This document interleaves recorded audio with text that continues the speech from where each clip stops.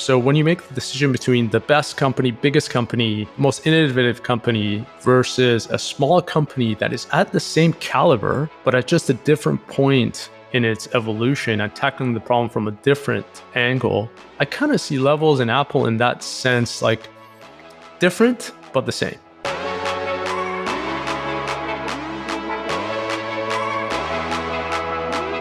I'm Ben Grenell, part of the early startup team here at Levels.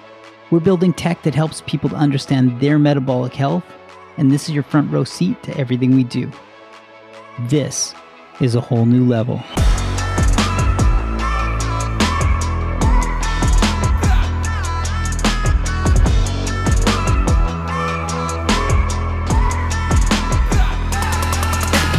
When a person's curious, has an open mind, very much a growth mindset, well, it can lead them down all these different paths.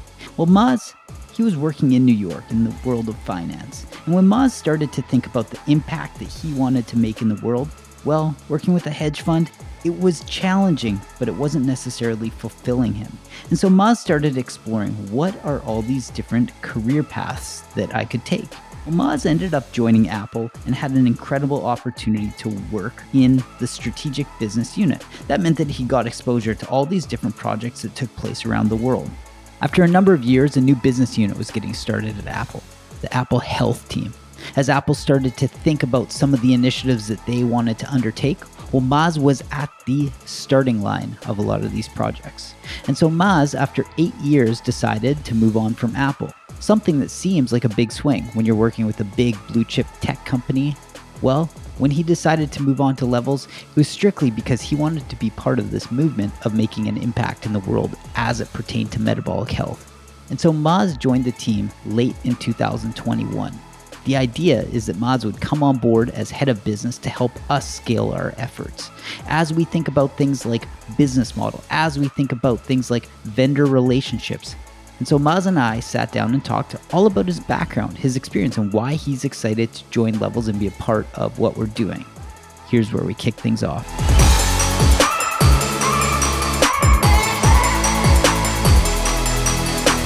So you have had this very interesting path into Levels, this eclectic background of living all over the world, literally all over the world in different countries, working all over the world. And you had a path from working in banking, working with a hedge fund or finance, if you want to call it that. And then you went and worked with Apple doing things more around business and strategy. And so here we are with Levels, January 2022. And it would be great just to hear, like, what was it that brought you to Levels after being in a very high pace and important career with Apple? Yeah, I'll answer that question, but even maybe it would be helpful to go even further back to take it back to childhood all the way, starting take it back at the foundation. Yeah, so as you said, I've lived in a number of places, and that shaped how I think I was brought up, which is it really shaped my career. And as you said, I took a really nonlinear path in my career, but also, previous to that, living in different places, you kind of experience different things and tend to not take things for granted and always, looking for what's different in your environment and how do you respond to that or adapt to that. And it also creates that sense of wonder a little bit too, because you're always discovering new things that you had no idea about. So when I started my career, I trained as an electrical engineer in undergrad, and I had a couple of engineering jobs. One was at Honeywell and worked for their private jet division, working on something called a ground proximity module. It's basically a thing that makes sure you don't crash into the ground. And working on that and looking around, I noticed that, obviously aerospace is super cool when you're in college. You think that's like the coolest, most high-tech stuff that you'll ever work on. But then looking around, you notice that, people have been there for 30, 40 years and working on almost the exact same thing. And at the time, I didn't know why, but, it was pretty clear after working there for a month, because of all the regulation and the safety and what the failure means. It means that you can't really innovate that fast. And so, when I looked and, thought about my career and do I want to be working on the same thing for 30 years, I think that kind of gave me a different perspective, especially given that my life up to that point was a lot of different things and change. So then I did a soul searching of what do I want to do with my life at 21 and 22. And the thing that really excited me was understanding how things work. Basically, we all have a model in our head of how we think the world works, but then there's the actual model out there that is the way the world works.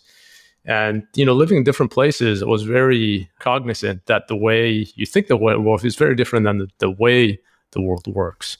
And so I wanted to pick a career where I could learn that. And so I jumped into consulting and always knew that this is not something I want to do for the long term, but really as a way to understand how business works and, how different companies work and get a broad exposure to business. So I worked in consulting for a few years, always knowing that I wanted to do something different, but I wasn't sure what. And during those few years, I got introduced to a number of ideas or books and people. And some of the people that impacted me the most was probably Ray Dalio and his Principles book, which gives you mental models about, how to think about stuff. And then also another person that really influenced me was Charlie Munger, which, as you know, is Warren Buffett's business partner. And he's very big into mental models. And so I got really interested in that. And as part of that process, I got interested in finance, really not, your traditional finance, but the finance that would help you understand how things work, how economics works, how the markets work, how does capital work. And I started studying that on my own. And after a little bit, I kind of realized I need to go get a real business degree, given that I had no business background to be able to do that. And I went to business school with the sole intent to work for hedge funds after business school. And primarily the reason because I thought that gives me another world view into how things work, whether it's behavioral economics, whether it's politics, whether it's psychology. And the area that I focused on was macro hedge funds, which really looks at world events and understands what things are going to happen based on the underlying factors. And you make investments based on that. And the other thing I liked about finance was that it was very much a closed loop feedback system where you would know whether your thinking and your decisions actually resulted in the outcome that you expected, and you would get that feedback, relatively fast. So it, afforded a lot of learning pretty fast, oftentimes actually pretty hard learning. And so I did that for a few years and I learned a lot. It was one of the most intellectually challenging things that I had done up to that point, and I enjoyed it. But, it occurred to me, and I think this occurs to almost everyone that works in a field like that you're not really creating things, one. So the long-term sense of contributing back to the world isn't there in finance. And, people say you're creating liquidity or you're creating money for pension funds and so on and so forth, but it just wasn't satisfying enough. That answer wasn't satisfying enough. And I'm sure a lot of other people could do that. So I was doing a soul searching of what I want to do next. And it was two parts. One is how can I, contribute, but also there is a, pretty big hole into your learning when you work in a field like that. It's very deep in a few areas and intellectually very challenging, but you kind of missing some key skills or capabilities. For example, how do you manage people? How do you convince people to do things? How do you lead? How do you create? And so I was doing a soul searching on what do I want to do next. And I had interviewed with a number of companies and got a couple of offers, one of which was trading the currency book for a large multinational. And at that point, my brother we're very close, told me that he worked at Apple, and he said, hey, before you make a decision, why don't you just come talk to a few people at Apple and see if this is a place for you? And actually, the interesting thing was Apple was on my mind, especially after Steve had passed away. I noticed how much outpouring there was for him. And I think part of that was not because of Steve the person, but what he had created and put into the world. And that resonated with me. The idea of how can you give back and do something that, creating value in the world, and the outpouring that happened for Steve kind of made those two things connect for me. And so I interviewed with Apple. I think I did 22 interviews over 4 or 5 days. They couldn't quite figure out where they want to put me and what they want to do with me. So finally, one of the executives there was starting a new group working on new technologies that took a chance on me and welcomed me and asked me to join his team. And we founded what we call the strategic deals team at Apple, which works on new technologies. It was a wild ride. It's one of the most interesting, fascinating experiences that I could have hoped for. It definitely blew me away and exceeded my expectation in every way.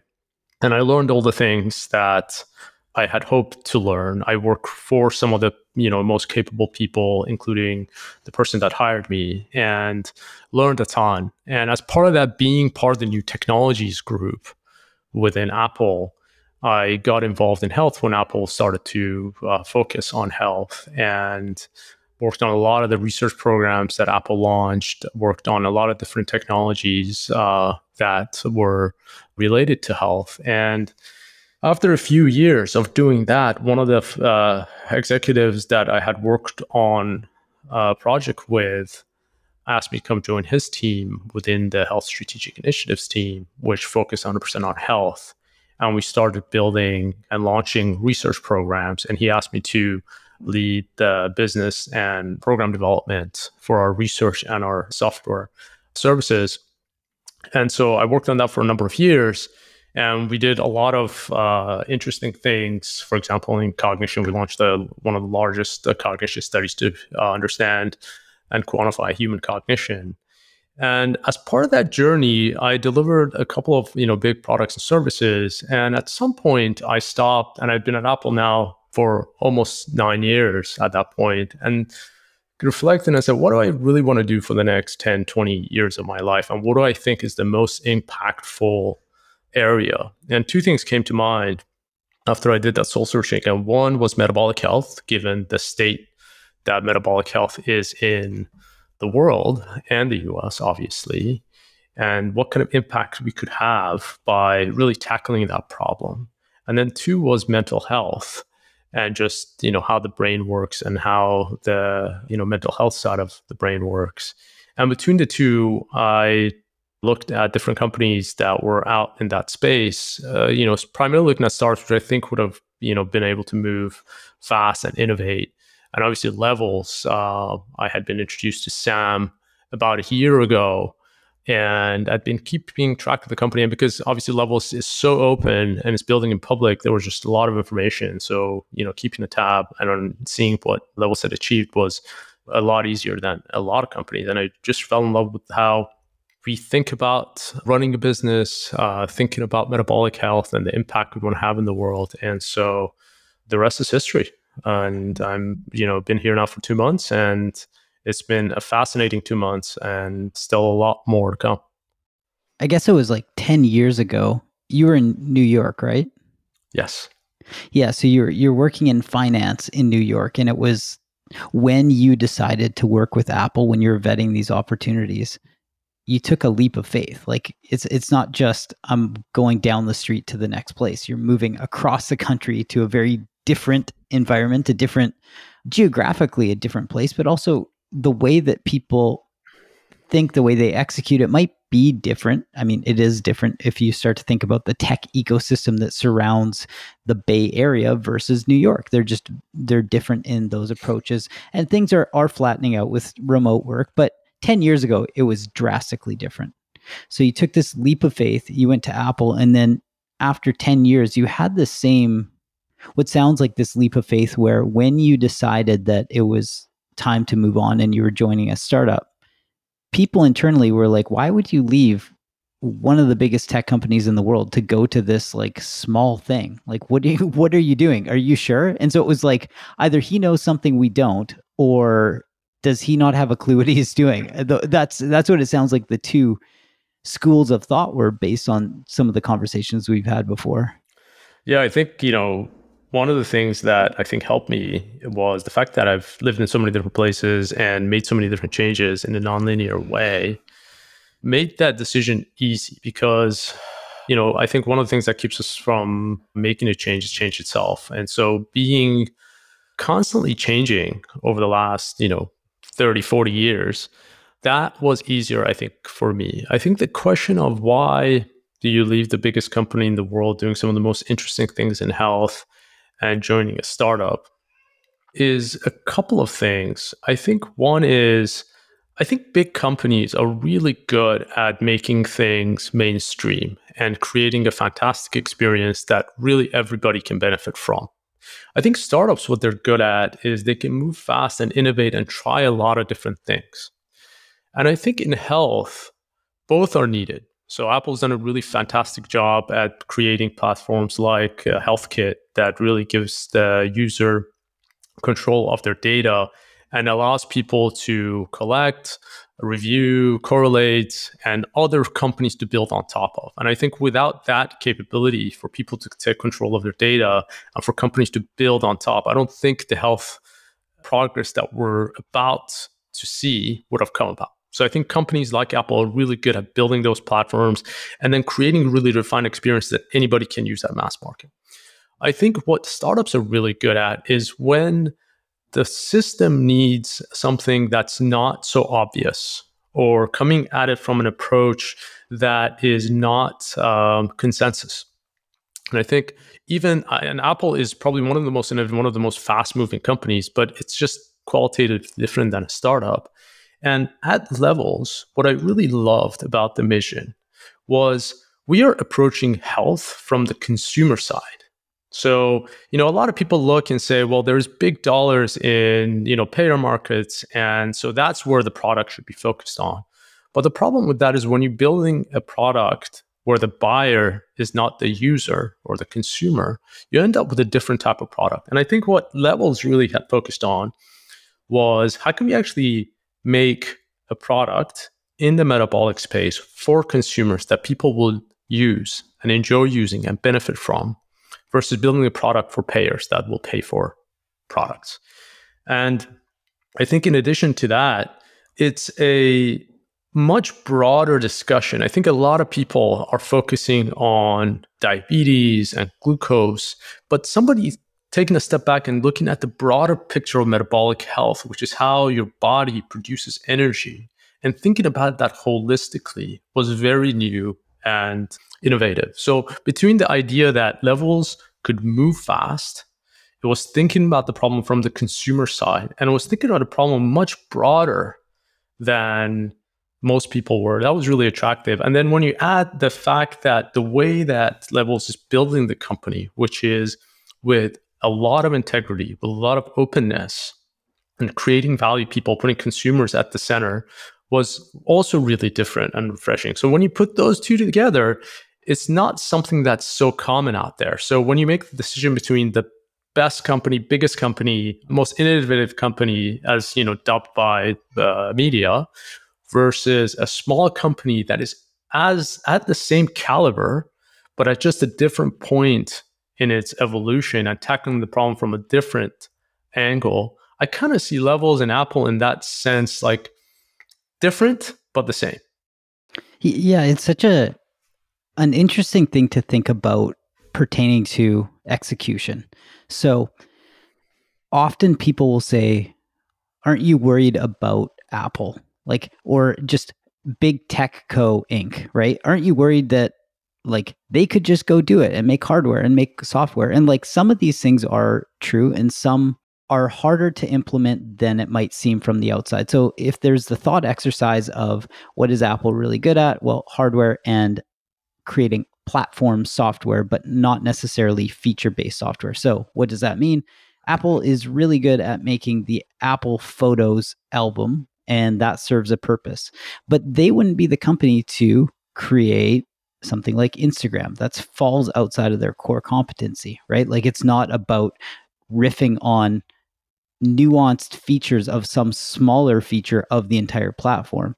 And so then it gets really hard when you start to think about it. It's like, well, would Apple go and make a metabolic health software product tomorrow?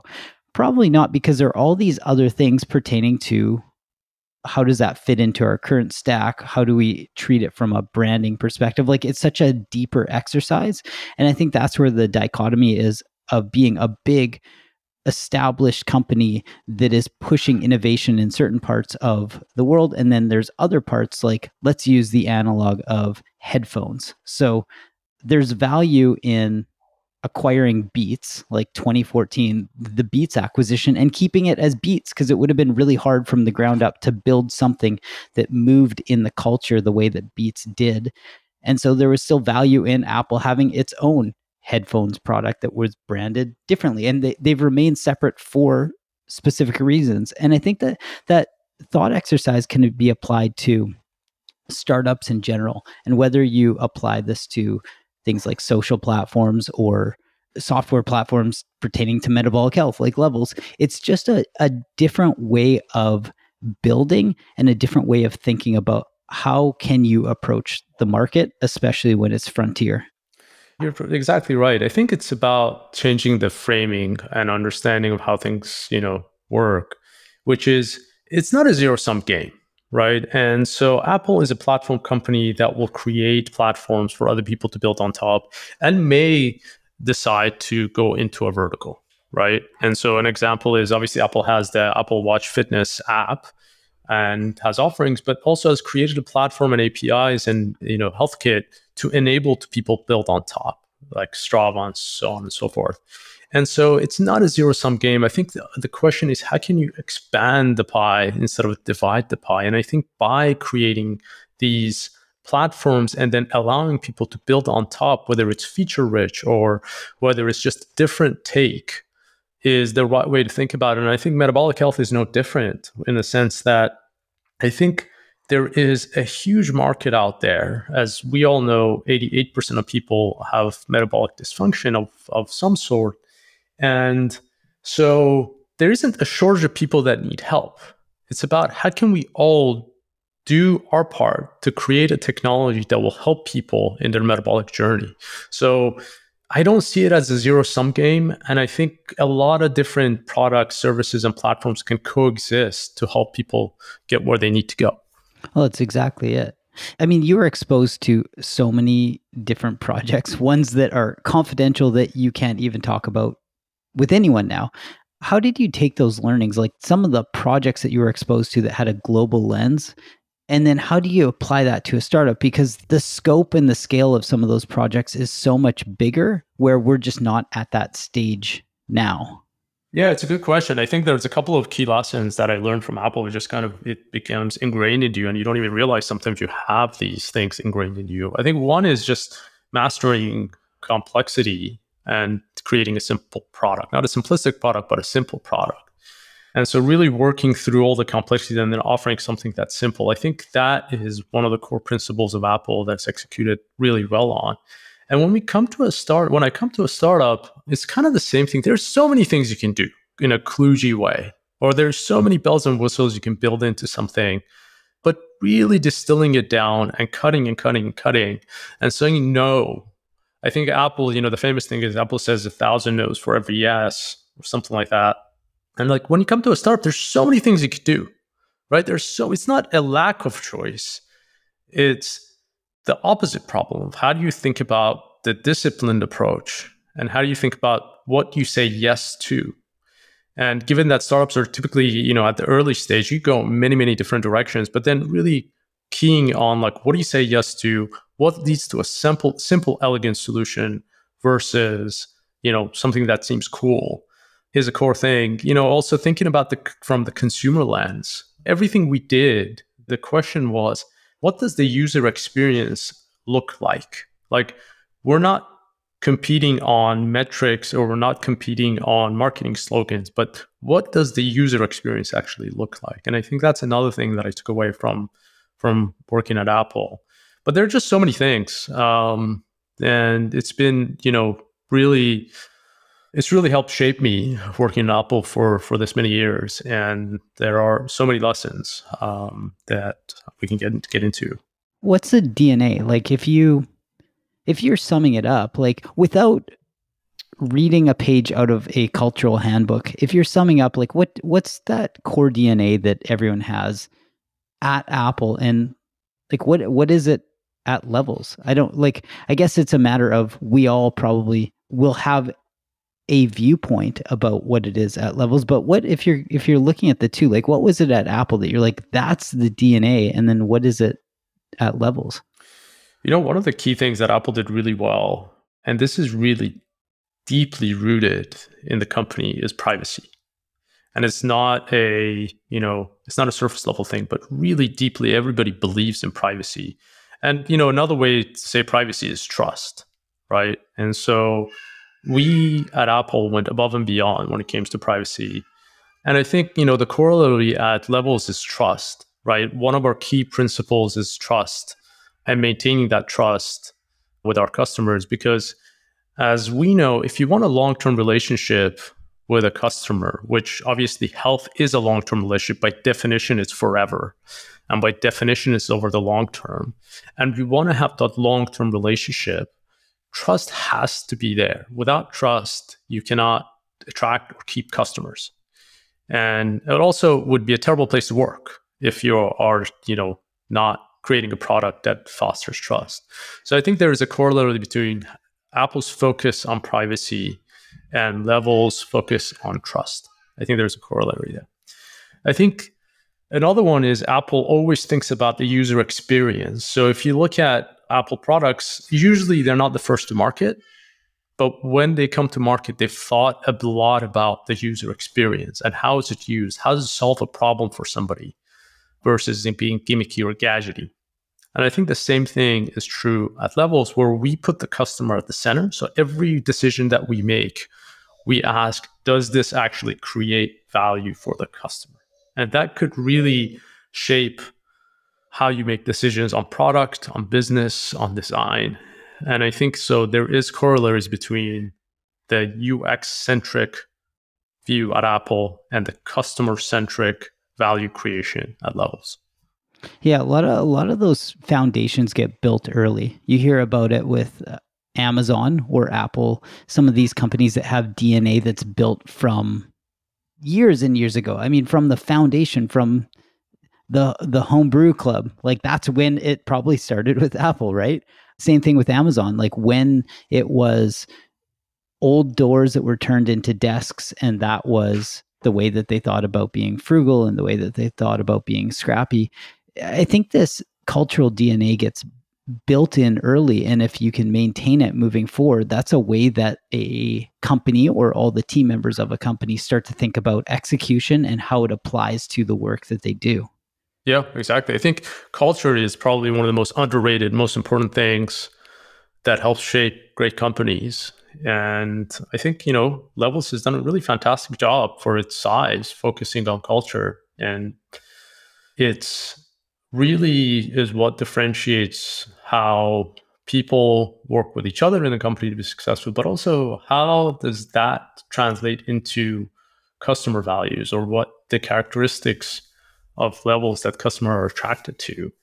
And so I think by focusing on ourselves and building that culture, it just pays dividends, both in terms of making and running a company a lot easier, but also creating the value system that then you can deliver to customers, and making sure that it creates value. The idea, for example, of trust, you can't have a outward facing policy of trust without having a cultural value that enforces and builds trust. So they're all very connected, and focusing on that internally will pay dividends externally.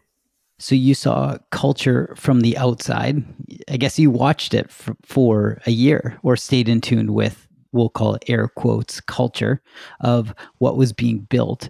And that was maybe a lens on Levels, that was a lens on metabolic health. But now that you're in it, right, like day to day, you're in it, how has the lens evolved, if you want to call it that, as far as like your outlook on metabolic health and everything we're doing, right? It's like you're so close to it now that it's like it's what you're immersed in. Yeah, I can give you a couple of examples. I think on the, how people actually interact with each other, obviously one of our biggest things is asynchronous and remote, and really putting that into practice. And saying that is easier than done, because if you don't build it from ground up, I think creating an asynchronous and remote culture as a bolt-on is very different than thinking about every single aspect and creating a system that works together and reinforces itself versus just ad hoc.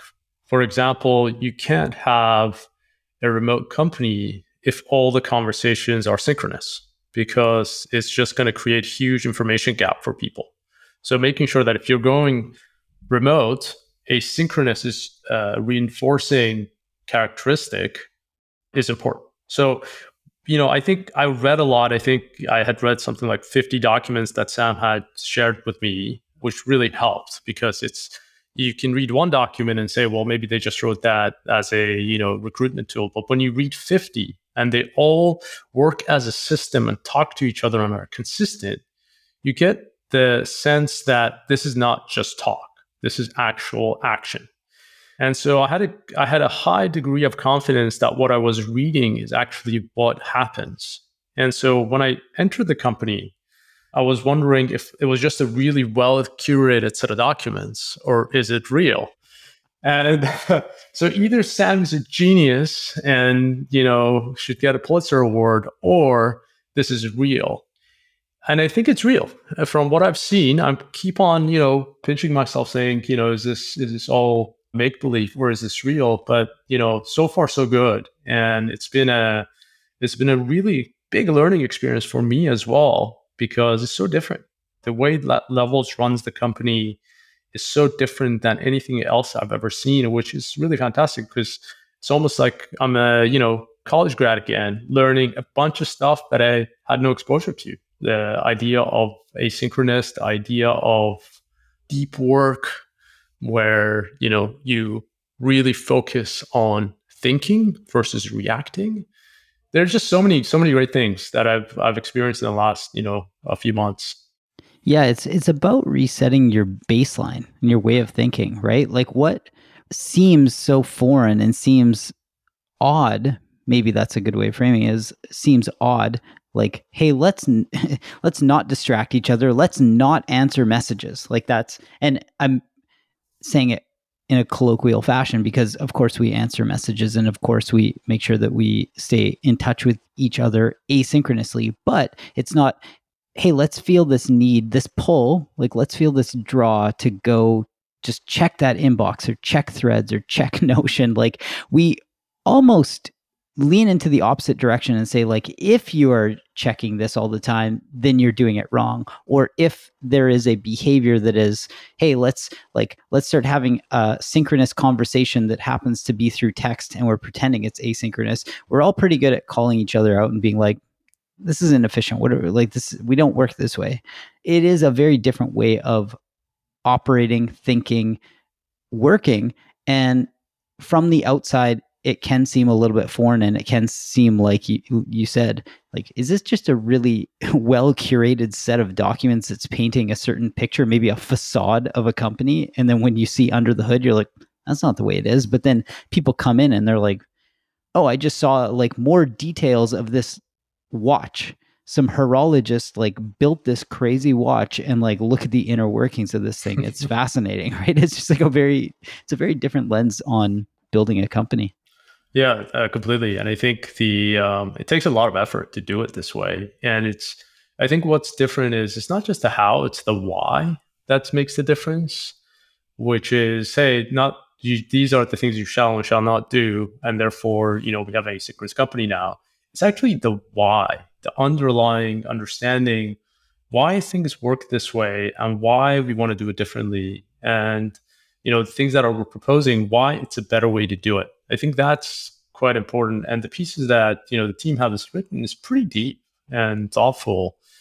And one of the things that's just so different is understanding at a deep level why, for example, the entropy is set up in a way that it is. And by entropy, I mean, what if you left things as they are, which way would they gravitate? And so the entropy says that companies will become meeting culture companies. people will tend to do a lot of short burst communication and not a lot of deep work. Like if you don't do anything, the entropy tends to move you in that direction. And in order to not move into that direction, you can address it a couple ways. You can either come up with a bunch of rules and say, thou shall not do these things, and therefore try to mechanically turn the system, which doesn't work because as soon as somebody's not watching, that don't understand why will just do what they normally do. Another way is to explain why and then propose a system that is also implementable and practical that will take you away from that entropy. And I think what Levels has done is being able to identify like what are the things we don't want to become? Why is it important not to become that way? And then proposing a system that will take you in a different direction. And again, explaining the why and the how.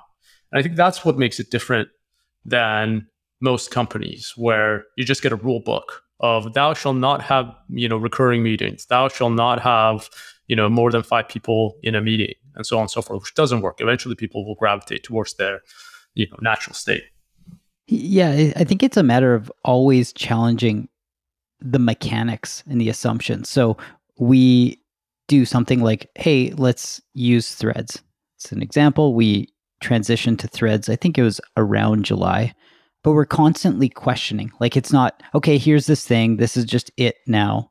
It's how can we use it differently? Is it still like we're always questioning our priors and updating accordingly. And sometimes the answer is like, yes, it's still sufficient for our needs given like the current state of the team size and the way we work and all these things. And other times we'll make micro changes. Like it's just constant evolution with every minor detail or every like very, very micro detail of a process or of the way we work, of what we do, because it will end up at a point where it just doesn't work. And as you said, it's just about entropy. Like it'll just steer in the wrong direction if it's not addressed. Yeah. I think, the concept that, hey, things could change. So we should update our worldview. If the information changes, the decision changes typically. And we shouldn't be dogmatic about it. And 2, it's like, hey, if I was wrong, if, we made the best run at it and we were wrong about it, we'll just change it. And that's okay. I think having those 2 concepts as part of the built-in of the culture, going back to the culture, concept, it's okay. You make your best crack at it. If you're wrong, you'll fix it. And if you're right, great. You're in about a, better place. So you've seen some pretty big swings with Apple, very big swings with all these different projects that you've worked on literally around the world.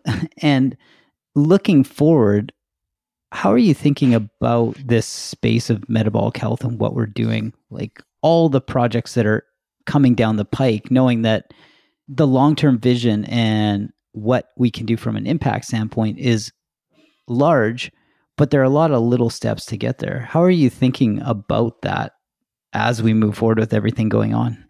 Yeah, it's a good question. I think I'm really excited about the consumerization of health, meaning there's no intermediaries making decisions on behalf of people, especially with limited information and limited science. But really, this is enabling experimentation and consumers to really take the center and then everybody building for those consumers versus for other alternative motives or ulterior motives or business interests. But really, the consumers in the center and all the technologies are focused on solving problems for consumers. I think that this intermediation that's happened in US healthcare is obviously well documented and the big source of the problem. And now, removing that and putting the consumer at the center, I think I'm really excited about.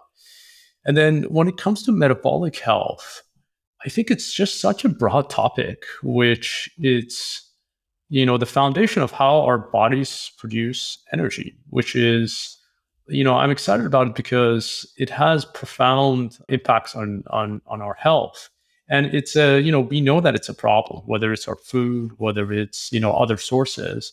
And what I'm excited about is having real-time feedback enabled by technology where we can close the loop with the individual and say, look, here's your behavior, and then here's the outcome within your body. and giving that real-time feedback to people. And I think, CGMs, for example, the reason they're so exciting and different than many wearables that are out there, they give you direct biofeedback in real time at the molecular level that translates your behavior, picking up that hamburger and putting it in your mouth, and your glucose response of what your body thought of that action, and making that and visualizing that and internalizing that for you in a way that not many things could do. Like if I gave you a pamphlet that said hamburgers are bad for you, or if I even showed you a video of a life of a hamburger in your body, it's very different than you taking the hamburger, eating it, and seeing your body's response to it. So I think this idea, and you can extrapolate that and say this idea of bio observability, which means like our actions results to a reaction from our bodies. And can we actually show people what that is and in real time and help them adjust their behaviors in a way that will lead to a better outcome for them? I'm excited about that. And I think the technology can get us there and the software can get us there.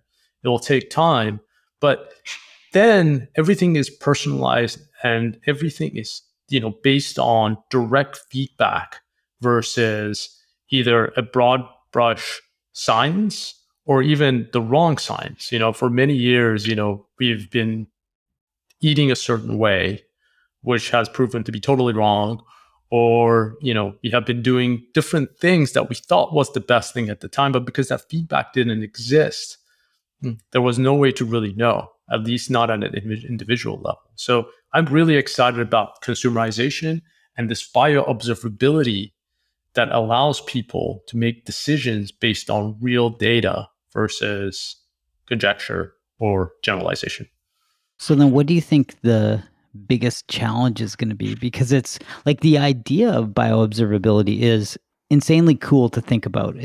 It sounds so silly when using the analogy of, like, imagine if your car didn't have a dashboard and every time you needed to see if you had like gas in the tank, you had to like get out of your door and open the tank and like look inside and be like, yeah, I think I've got enough. Like that's my data point there. It would be impossible to operate your car and keep it mechanically sound if you didn't have sensors. And that the same thing goes with, there's so much to learn about our bodies and what is happening internally, what is as far upstream as we can go and what the downstream implications are. But what do you think, like, what are some of the challenges that we're going to face? Because it doesn't happen overnight. And yeah, there's a lot of stuff around market adoption. There's a lot of stuff around building the product.